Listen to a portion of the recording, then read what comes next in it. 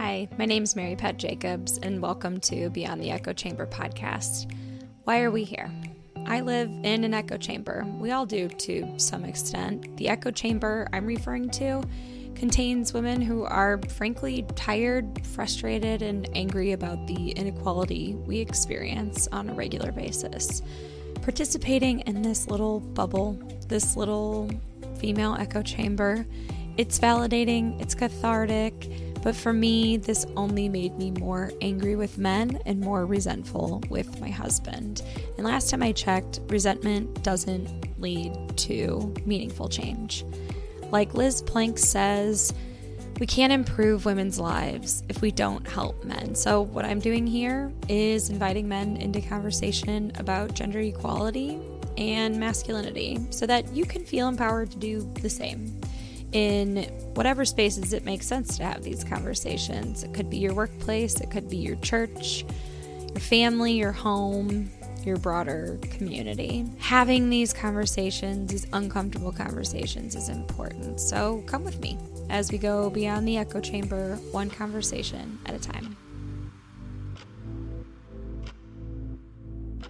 Having a baby is an experience like no other. It requires the most emotional, mental, and physical strength one can muster. And in this episode, I talk with Rob, who's a Chicago native, who's husband to Jess, my coworker and work wife, although we're not really using labels here. Rob is a new father to Millie, who's 6 months old, and she is just adorable. Absolutely adorable as all get out. He gets on his soapbox in this episode about childcare and parental leave, and let me just tell you, it is so refreshing to hear a man talk as passionately about these topics as women. So without further ado, let's get into it. Welcome, Rob, to another episode of Beyond the Echo Chamber. It's great to have you here today. I would love for you to tell us a little bit about yourself, but first I actually probably should say how we know one another. I work with your lovely wife, Jess. She is fantastic, and I am so grateful that you have offered to come on to the podcast. You are my first video guest. You are also the first non-family member. So this is really me going beyond, to really, even, truly, like the name of the podcast, going beyond the echo chamber, here to talk to someone who I know a little bit, but now I'm getting to know you a little bit more by having this conversation. So welcome. Thank you. Well, first, thank you for having me. I am totally fanboying out right now. One, just listening to the first 8 episodes. Jess and I were working at the same kitchen table for like 9 months, which was, the pandemic was miserable for so many reasons, but that was like, I loved that part of it, which is weird to say, but like I got to experience her work, and you are such a big part of that and have been such a big part of that. And so I would always try to eat whenever I knew it was like a Mary Pat status or like a HR status, like I would always try to like eavesdrop just to see what you guys are going to talk about, because it's always like, shout out to the HR teams, because you guys deal with so much stuff. Yeah. That it's like, I don't know, go thank your HR business partner or team, because they do way more than I think people give you guys credit for. But no, I am incredibly happy to be here and to talk with you. I'm excited. Awesome. Good. Yeah. Thank you. Yeah. I so appreciate that. And definitely, I just want everyone who's listening to know, like, I did not tell you to shout out HR teams. No. That's just you genuinely recognizing the work that HR teams do.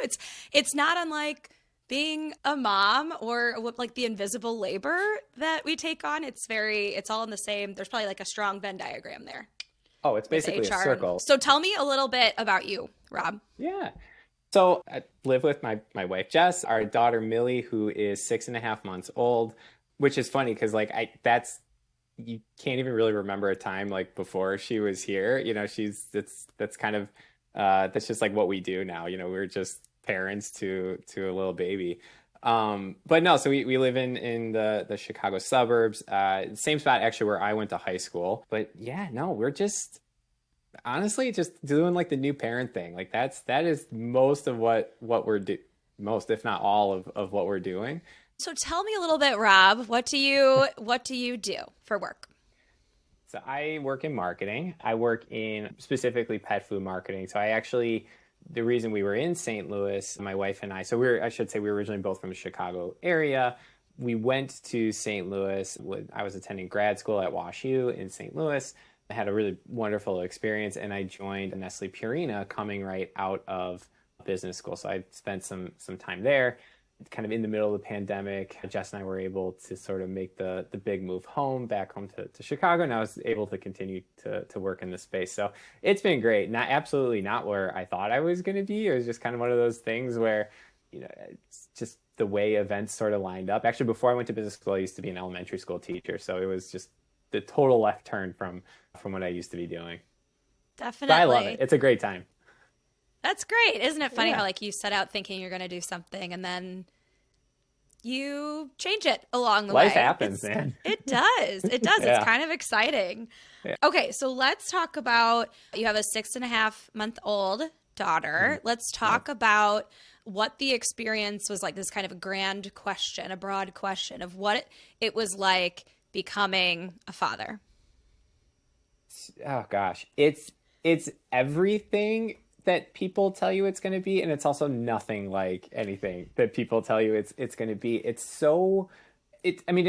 changes everything, like just by virtue of like bringing another human into the world. And like you can sort of get there intellectually. Like we knew what we were doing when we were like, okay, well we want to like grow our family, we want to have a baby. Like we were like understanding of like what that meant on paper, right? But then when it actually happens, it's the most like amazing and difficult, but like you can't wait to get up and do it again feeling that it's really hard to describe. I mean, we're very lucky that we're both able to work from home. So that dynamic has been helpful, that we've been able to be here. Jess had, I think it's never long enough, but like relative to other companies' maternity leaves, like she had a very, good lengthy maternity leave. Obviously wish it could be longer, like it should be longer, but relative to the average, like at least she was able to spend a good amount of time at home. So all things considered, like we were very fortunate, and as much as you can kind of ease into it, but there's really no easing into it. Like you're just jumping right into the deep end. But no, it's been wonderful. I mean, she's entering that age now where like she's having fun, like we're getting to the point where like her personality is coming out, and it's been great. I mean, it's like every single day is something new and something exciting. The sleep is getting better, which is phenomenal. Like she's sleeping more, which is really, which is like really all you can ever ask for. Like when you're in like that like haze of the first like 8 weeks, you're like, this is just my life now of only sleeping in, half hour to 60-minute increments. But we're finally past that. Knock on wood.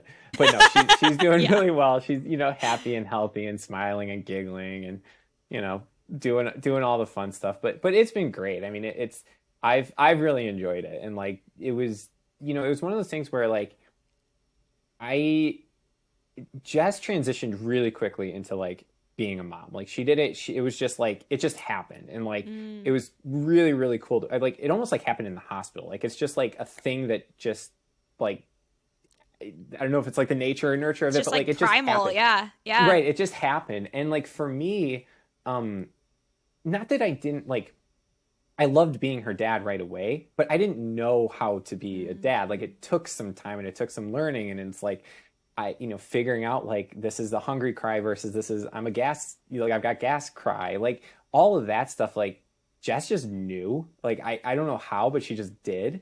And so for me, there was like this kind of learning process and trying to understand her cues and what does everything mean that I just didn't know. You just don't know until you're in it. But I was very like, I am very fortunate that like Jess was so supportive of me trying to learn, and like not just the way in which she like gave me kind of space to like figure things out was really important. Yeah. So, and this is kind of an odd question. So you bring that up of she gave you space. I know that there can be this dynamic especially when the first baby is born, that the mom's just sort of like, you're messing this up. You don't know how to do this. Just let me do this. And then I think what that ends up doing, and we talk about division of labor on the podcast, like it ends up creating more and more of a divide where then that partner that wasn't the, I'm going to use the appropriate terms here, birthing parent Hmm. is who's there like supporting and caregiving as best as they can just starts to do that less or feel like they can't fully participate in the process or support the process in a way that's actually helpful. So it's like just it starts to get more of a division. So it's great to hear that you both have figured out like what that dance is like, but I'm curious, and this is kind of an odd question, Rob. Yeah. What was it that made you feel like I'm not going to take a back seat and just let Jess do this because she seems like such a natural like you it sounds like you were curious and willing and motivated to help. Can you Hmm. talk a little bit about that? Yeah, I mean, so the process of childbirth and labor is about as unfair and unequal as it gets in a relationship, right? Like I can't even imagine like a more extreme version of like the responsibility of the birthing parent relative to the non-birthing parent. Like it's I can't it's you can't quantify it. Like it's even hard to like articulate just how uneven that balance is. And this was, my first time obviously experiencing kind of this side of the healthcare system, and this idea that I spent I without getting too in the weeds, like when I was in college I had this sort of cardiac issue and I spent 10 days in the hospital, and that like that was it was a really difficult, like kind of brutal experience of spending that amount of time in the hospital, but it doesn't even hold like a candle to what Jess went through. And like I felt like I was out of commission for like the next year, just by like being Sure. and so watching what Jess had to go through and just how unequal it was, I'm like, well, I have to do something. Like I can't, like this can't all possibly fall to in the my wife Jess. Like that's just there's just no, it just was never really an option for me to say that like, okay, well, not only did you Mm, give birth, not only are you recovering, but you're not only are keeping our baby alive is like your body is producing the thing that's keeping our baby alive right now. right. Like like the least I could do is figure out how to soothe our daughter when she's gassy. Like that just seems like the lowest thing that I could possibly do here. And so I was like motivated to try to figure it out. Like it wasn't easy. I mean, you know, Millie, my daughter, like we went through this kind of like 2 or 3 week period where like I really struggled to like do the right thing to soothe her. Like it just didn't happen right away. And again, like Jess was able to just do it. But there were times where like I wanted Jess to go take a nap because she hadn't slept in like 3 days. And so I would just do whatever I could to like I would like march around. So this one night I can't remember this. She might have been like 2 weeks old at this point, and Jess was just trying to sleep, and she had just ate, so I knew we didn't think she was hungry, but she was just crying and she wouldn't stop. And so the only thing that would soothe her was like me holding her, but like marching, like in like a very like up and down. And so I marched around our kitchen island from like 2 a.m. to 4 a.m. Oh And my I God. I was just like dripping with sweat, but she was like relaxed and like I felt accomplished. And I'm just thinking like the whole time, like it's literally the least I could do is to try to give, Jess 2 hours to sleep. And I'm just like, and I'm getting my workout in. Yeah, you're getting your steps in for sure. Exactly. Your So, marches in. so right, exactly. And so it was just like the I really do think, and I had like very, very good male role models growing up, just like my dad, grandfathers on both sides. But the dynamic in those marriages was in each of those cases was the woman stayed home and the man went to work. And so like the division of labor as it related to childcare was just it just fell on like my mom or both my grandmas, which is not to say they weren't involved. My dad was incredibly involved, but it's just there's just so many hours in the day, right? Like that's just how it Sure. works. And so because Jess was had every intention on going back to work, I just sort of knew like we're gonna have to figure something out. Like it cannot possibly just all fall on her. And so you just kind of figure it out, I guess. Yeah. Was it something that you discussed before you had Millie, or was it something that like once you were in it and you were seeing it all play out, how did that work? Yeah, it was probably a little bit of both. I think we definitely, it is funny though how the conversation changes. So like before we had Millie, like there was never even there was never a question whether or not Jess was going to go back to work. Like she was going to go back. Like she's worked extremely hard for her career. Like I would have felt awful if having a kid meant her leaving the workforce. And then you have your baby and you realize how difficult it is to find childcare. And thank God Yes. we came and we were able to figure it out. And Jess is back at work. But there was like we started to just broach the subject of like, well, what happens if you don't go back? Right. And there's Yeah. not because it didn't want her to, it's just because like you almost feel like you don't have options. Like it's Mm-hmm. really, really difficult. But no, I think it was a little bit of both in terms of like, Jess is really good about sort of setting boundaries in terms of like what she's willing to do, how far she's willing to go, and like where I can come in and be a support. And so I think we've, you know, part of our relationship, I think, where I give a lot of credit to sort of where we are today was because when we were in St. Louis, we were by ourselves, like, our family and friends, like we didn't, it was just us. It was us and at the time, our dog Maisie. And we really just, it's so cliche, but like we really were like each other's like best friends at the time, even before we got married. And so I think it's, it's also just figuring out what the right dynamic is that's going to enable each of us to succeed in whatever we're doing. And I think that we do a really, I'm not trying to blow so much smoke up our own rear ends, but I do think we do a really good job of like figuring out like what do we need to do in order to be the right type of support for the other in whatever this either goal or activity, or in the case of parenting, like what do I need to do to give Jess a break? What does she need to do to give me a break? I mean, even now it's like, some like we'll trade off like who puts her to bed each night. And like there's times when I just can't do it and Jess will come up and she'll say, let me take it from here, or vice versa, I'll come up. And so we really do try to read each other's signals and do the best we can to just be a support,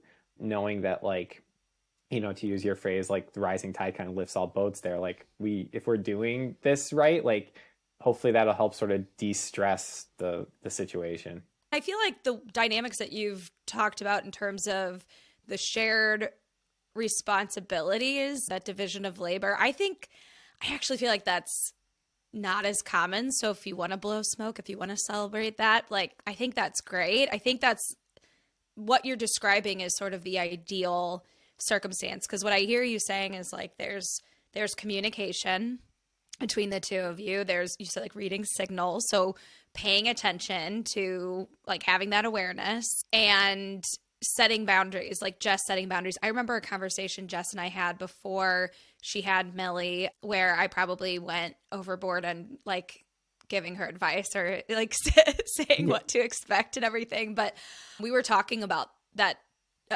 how that shakes things up. You think things are totally fine and like, yeah, it's very equitable in your relationship. And then you have a kid and you're like, whoa, like, because one partner is naturally having to do more, like especially if you're trying to breastfeed or pump or Right. whatever, it's just more. And then that partner's also recovering from birth, no matter what you're doing for your feeding. And so Well, like yeah. I remember being kind of thrust into that and thinking, wow, we're good. And then I'm like, oh gosh, we probably need to revisit some things that I think were assumed or maybe just don't work right now. Like I used to Mhm. cook, which I think about that now, and that is crazy because I can make a grilled cheese, I can make some eggs, but Josh is good at cooking and he loves it. So like it ended up, he started to take on that role, which made so much sense. But it's like we had to have those conversations, and sometimes shit kind of hits the fan, and then you're like, reaches that kind of fever pitch moment, and then you have the conversation, and you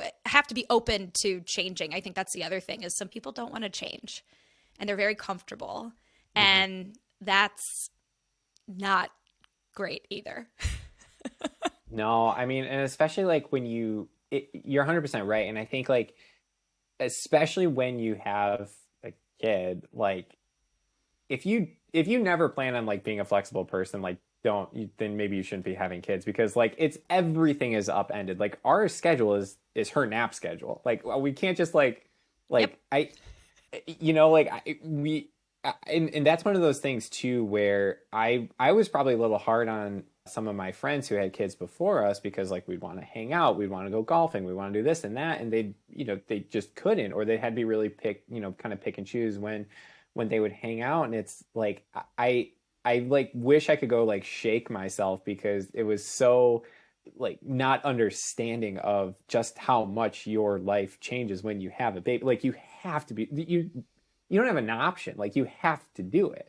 You're going to get ready to like leave to like go somewhere, and your baby's going to have a blowout. Like you're going to be 10 minutes late because your baby, like it's just going to happen. Always. The blowouts only happen when you're on your way out the door. Exactly. So like you just got to plan for this stuff. But no, it's true. And kind of like along those similar lines, like I'm honestly embarrassed at the amount of, when I thought it was a sign of like I was really dedicated and working hard by scheduling 8:30 or 8 a.m. meetings. And like people with kids, I just like, I'm so angry at myself for doing stuff like that without like thinking or having any sense of what it's like to, be dealing with your kid in the morning, just trying to either get them out the door if they're old enough that they're going to school, or if you have a baby, like coordinating childcare, all that kind of stuff. Like I think that like it's such it just changes the way you see the world in every way. And so if any one of those people who I scheduled an 8 a.m. meeting is listening, I am so sorry. I genuinely feel terrible about it. Okay, so you talked about childcare a little bit before. So, and I wanted to reference, there was a Forbes article that I found that has lots of statistics about it. So hopefully I can read the printing off of my really mediocre printer. Okay.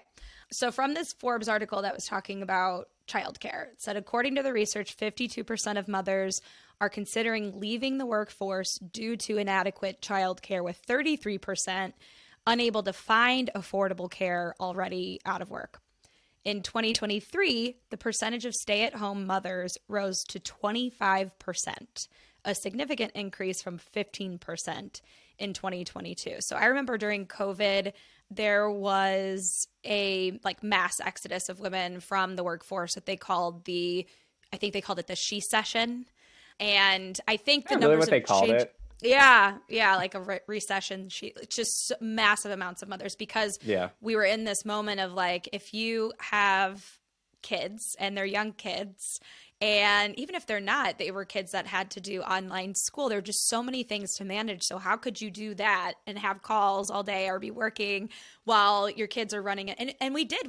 We experienced that too. But I think for so many people, it got to a point where like, that just wasn't going to work. And I feel like when those dynamics happen, it's the woman that ends up leaving instead of the man, if you're in that kind of a relationship. So I know that there's a media company called The Skim. Not sure if you're familiar with them, Rob, but the two owners, the founders, they have talked about the childcare crisis, and they do a lot of communication about it. So I feel like I've learned so much, and I love that they're getting a platform for it, like that they're getting the word out. First, it started with companies, they called it Show Us Your Leave, and it was companies talking about their parental leave policies, and now it's like companies talking about what they're doing for childcare. So really long way of opening all of that up here. But you talked about childcare and like having those conversations with Jess about like how is this going to work? Like, is it going to work? Talk to me about how you started to identify what your childcare plans were going to be. Did it happen before you had Millie? Was it happening? Like, just help me understand how that all played out for you guys. Yeah. So we knew, at least initially, we were going to explore both what the nanny options were, having kind of in-home help, and then what the daycare options were. After Millie was born, we really, to be totally frank, like we just were trying to like just survive the next day. That the actual childcare conversations, I don't think we started having in earnest until maybe 8 or 10 weeks after she was born, because then, at that point, Jess could kind of start to see, work was, she was going to be returning to work relatively soon. And so then it just became you know, what route do we want to take? Do we want to, try the daycare thing, or do we want to have a nanny? We saw a few daycares, and all my like they were very, very nice. I was just not in a place, like me personally, I could not imagine sending her Millie at, this young, tiny age to an all day. Like I could not stomach it. I'd still like tear up thinking about it. I just couldn't do it. And on top of it, just the expense of it was, I mean, it was going to be more expensive than I went to the University of Illinois. Like it was going to be more expensive than my college education. Like it was wild how much it was. So after we sort of decided that we were going to go the nanny route, or having in-home help or in-home care for Millie, we were sort of introduced to this whole ecosystem of like how to find a nanny. And there's like all these Facebook groups, there's these apps. Like it was, again, a whole new world that we had absolutely no idea existed.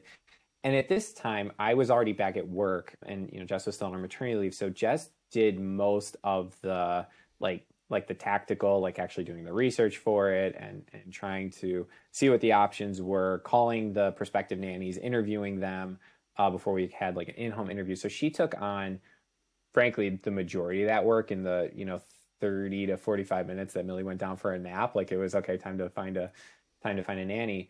And we're even in like a very fortunate position where both of my mom, Jess's mom, can come over once or twice a week. And so we were really just looking for a nanny for a few days a week. But that whole process it's just, again, like, I don't know, I don't have like good words other than it's just unfair. Like it's just unfair. We're there's the childcare system in this country is just abysmal. And again, you don't experience it and you don't really think about it until you have a kid, and then you realize just how few options are out there. And from like, I can only sort of speak to the corporate experience, but big companies can do better in terms of their maternity leave. Just full stop. Like it doesn't really take that much creativity to figure it out. And what really like annoys me is, when the baby's coming, right? Like if you tell your company at the 5 or 6 month mark, whenever it is you feel comfortable telling your company that you're pregnant, your manager, like if you have 60, 90, 100 days to plan, like you can figure out where the work needs to go. It's just not that difficult. It just isn't. You here are the things that I do every single day. Here are the things that I do to kind of keep the business running, or the things that the team needs. Here are the 3 to 4 big keystone projects. You figure out which ones of those that the company wants to keep afloat, and then they spread the work out. Like it's just is not that difficult. And again, I'm speaking for kind of like big corporations. I understand like in different settings, like it is different, and service industry or really small company. I get like there's some differences. Big companies though, there's absolutely no reason that new moms or birthing parents can't get a full year. Just full stop. Like it does not take that much creativity to figure it out. And if we've learned anything in the pandemic, like there's a lot of slack in these companies. Like you can figure out where to put the work. And so like small, and I would quantify that as small, like small changes like that would just make such a huge difference, especially because, like we were talking about earlier, the first 8 weeks of being at home, like you're recovering, like without sleeping. So it's like you're trying to like heal your body, and you're keeping this new human that you just produced alive, and you're healing, And so the first 8 weeks of, your 12-week maternity leave, like it's silly to even like, that's not you're healing at that point. Like you're not, it's not a big, that maybe is honestly the biggest thing. I'm going on my soapbox now, is like, you think of maternity leave as like a vacation. It's not a vacation. You just had this like traumatic physical experience that, yes, you got a wonderful, baby that, takes your entire heart, but you're physically like, it's so physically demanding. And this idea that like 12 weeks or 16 weeks or 20 weeks, 20, whatever, pick a number less than 52 is enough. It just isn't enough. It just full stop isn't. And I don't know what the numbers look like, but I have to imagine that we can keep more more, birthing parents, more women in the workforce if we just do that one simple thing. And that's just better for everybody. Like it just is. And again, working at a larger company and seeing how many, kind of going through these different rotations of women who are on maternity leave, like it happens all the time. I just don't understand like what is so difficult about it where companies just think that the math says that it's better to only give a short amount of time. Like it's just not. Yeah.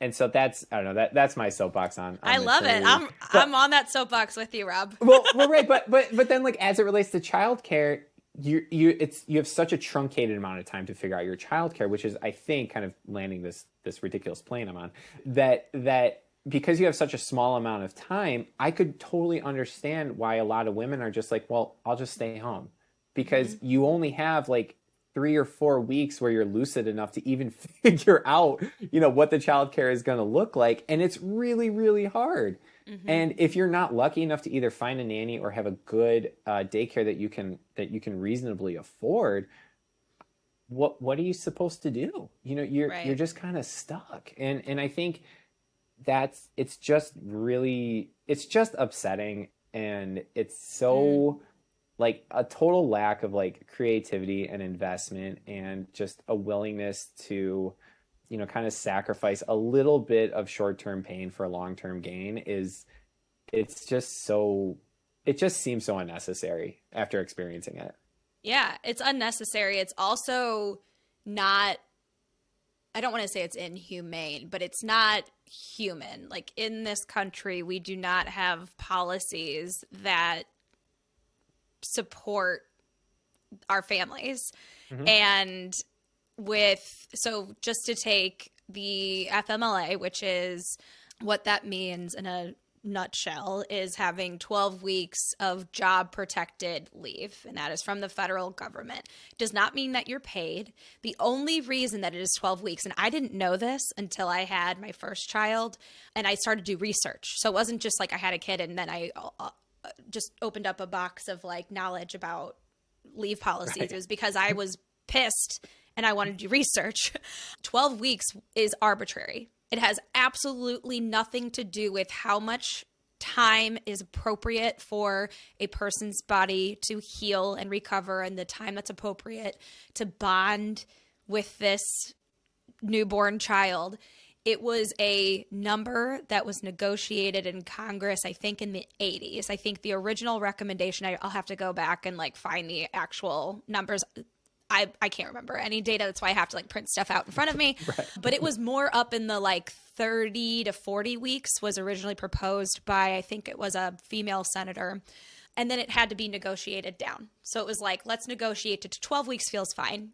Because when you talk about big corporations, they have a little bit more wiggle room to support those kinds of leave policies. When it's smaller corporations, small businesses, that's where you start to hear the math just ain't mathin'. We can't offer that. But to me, it's like, yes, it's a math thing. It's also a values thing. So you want your people performing. You're not actually thinking, and that's like what's most important, is that each of your employees is performing. But you're not thinking about, well, what do they require to perform? I have to believe the longer you give someone to recover, to establish that connection with their child, to figure out appropriate childcare options, the better employee you're going to have. They're not going to be bringing as much of that stuff to work with them because they would have had more time to, not that you like show up after you're done with your leave and you're like, even if it was a year and be like, right. I'm ready. Good. We got to figure it out. Everything's perfect at home. It's fine. Everything's fine. It's like you get a call from daycare. Your kid just threw up. Right. Okay, there we go. But it is such I'm on the soapbox with you. Maybe we can start to get to some of the conclusion questions here. So we'll get really reflective here, Rob. What has surprised you most about becoming a father? I think I am surprised that I'm not super neurotic all the time. I think while Jess was pregnant, I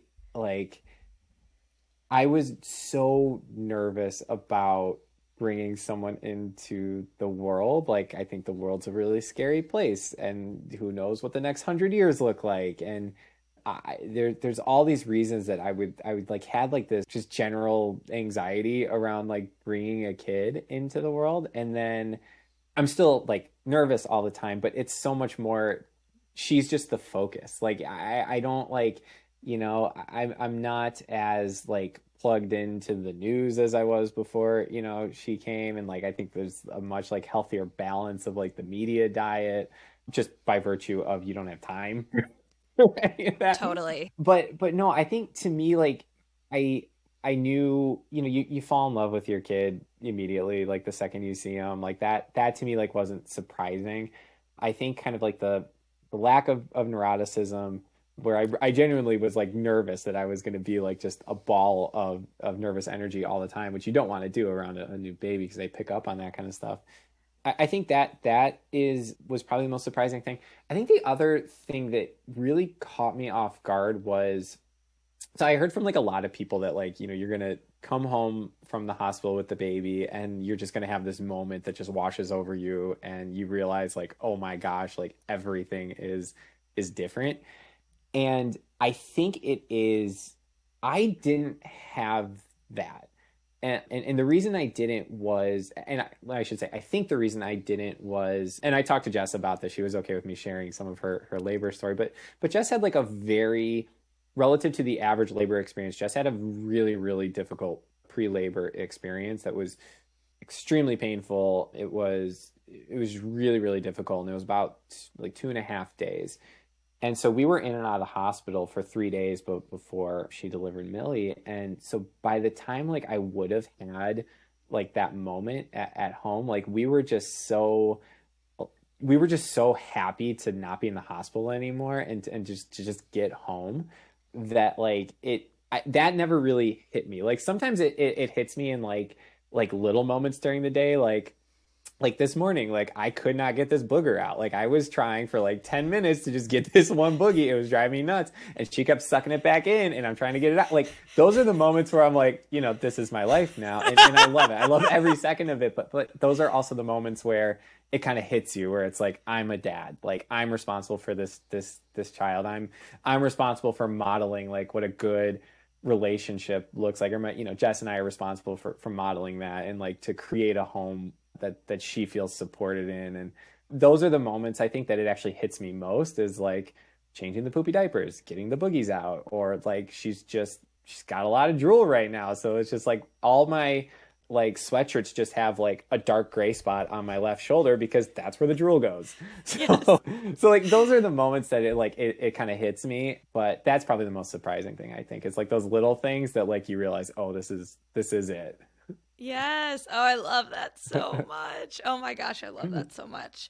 Maybe you've kind of already answered this, but I'll ask it anyway. What's been the most rewarding part of being a father to Millie? I mean, it all is like, it's just so much, it's so much fun. And I think seeing myself and seeing Jess's personality in her, like that's just really cool, and for me, like, I mean, you can ask my mom if I was crying at any point growing up, it's because I was hungry, like, and that's Millie, like she only cries when she's hungry. And so like starting to kind of like see myself in her a little bit, Jess like seeing herself, and me seeing parts of Jess in her, just like in, she does like she'll make these like little like coy smiles, and it's like it looks like it's just doing it. Aww. And so like that I think is like a really cool part about this phase. So she's 6.5 months old. That's a really cool part about this phase, is starting to kind of see yourself in your child. But like as far as like rewarding, like it's funny because you feel like you're just constantly asking yourself, like, am I doing this right? Like, oh yeah, like, that never ends. That question right. never ends. Right. And, and Jess and I both, like, we read like some of the books or whatever, sure. And, all that stuff, and listen to the podcast, but none of that stuff like really sticks until you're like in it and you're just trying to figure it out. But I think like the times, like, there are times where, and like Jess and I talk about this, like where like we actually can confidently say like we handled this situation well, like where we'll give ourselves a pat on the back. And it's like small things too. It's like, we were gonna go somewhere and we thought to like change her diaper before we left. Like shout out us, like we did it. Like we're gonna make it through this car ride and she's Yes, gonna have a clean diaper. Like small stuff like that. absolutely. I feel like you should celebrate those small wins because it means that you're learning of what didn't work and you're Right. changing, and that can feel, yeah, just like, wow, I think I'm kind of figuring this thing out. Right. But I feel like with being a parent,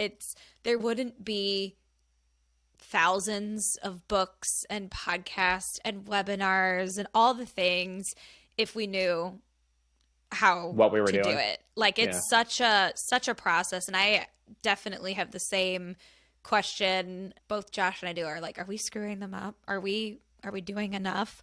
And I've learned through self-reflection, going to therapy, talking to lots of other people.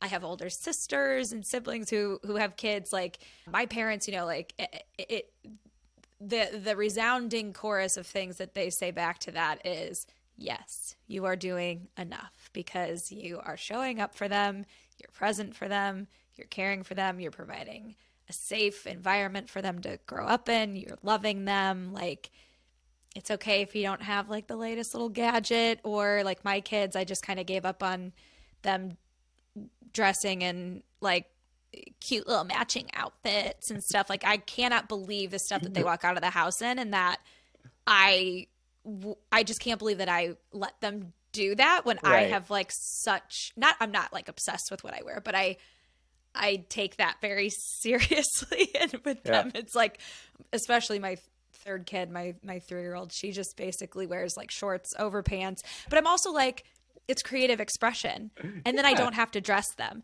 So it's just like Right. you're constantly you're figuring it out along the way, and you're finding what works. Like what battles do you want to fight? What things do you care about? But I've just turned it into like, this is just a family value, creative expression. Right. I got to do that growing up. What would you say to someone has the baby, like maybe they're pregnant, baby hasn't entered the picture yet, they're not in that like figuring it out stage? What would you say to them? I would tell them that whatever their sort of definition of like what it means to be a support for your partner, like you need to really interrogate that and like be reflective enough to say that here are places where like I think I could be doing better.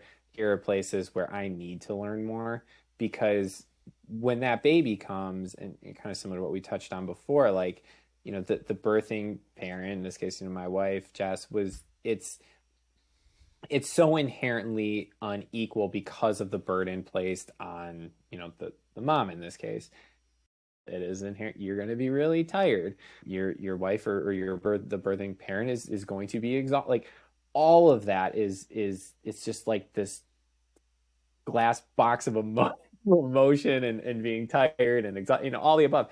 And so I think that like really asking yourself, how can I be additive? How am I adding value? How can I sort of support my wife or my partner in what they're doing so that I can be better?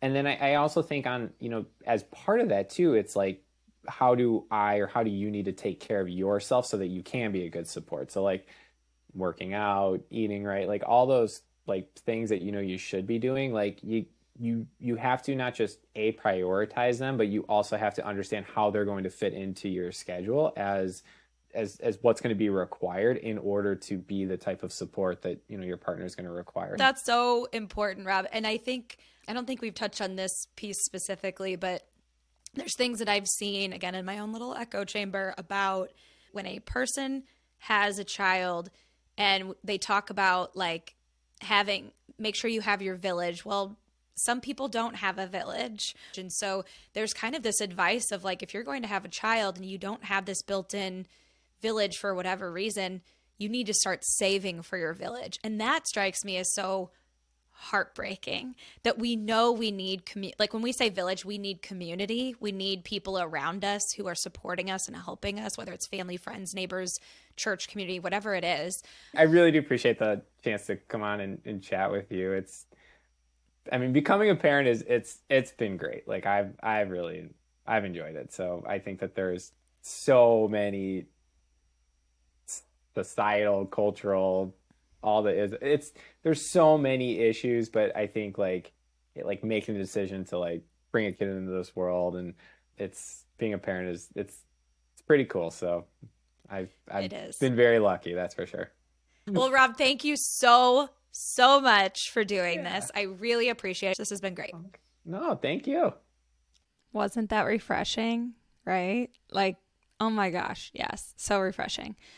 Rob's fantastic. I wanted to make sure that I called out some of the facts that I had wrong about FMLA in the episode. So let's just get this straight. And I will link the website where I got this information from in the show notes. The earliest version of the FMLA was the Family Employment Security Act of 1984, and it called for up to 26 weeks per year of unpaid job-protected leave to care for a new child, a child's illness, a spouse's disability, or the employee's own disability. Most activists actually wanted paid leave, but they worried that such a bill would not pass. And it wasn't until 1993 that the United States passed the Family and Medical Leave Act, which is FMLA, which grants certain categories of women and men up to 12 weeks of unpaid job-protected leave for the following reasons: birth and care of a newborn child, placement of a son or daughter, for adoption or foster care, care for an immediate family member with a serious health condition, the employee's own serious illness or injury. So that is what FMLA is, and I think I got some of those pieces wrong. Let's do some reflecting here. Are you about to have a baby? Or did you recently have a baby? Have you talked about what support you'll need from your partner, if there's a partner in the picture, or what you're doing for child care, how that division of labor might look between the two of you? If you are not the birthing parent, have you, as Rob suggested, interrogated yourself? Have you taken an honest look in the mirror and asked yourself how you can be additive in the relationship? What can you do? Where can you step in and step up? If you're lucky enough to have a built-in village, how's that going for you? And if you don't have a village, whether it's natural, kind of built-in, or outsourced, or some kind of combination, have you told yourself that you're doing the best you can with the resources that you have in this moment? Because if you haven't done that, you really should. It's important. We were not meant to do this alone. And if your kids are older, have you reflected back on what it was like when they were newborns? How equitable was it? How did that look?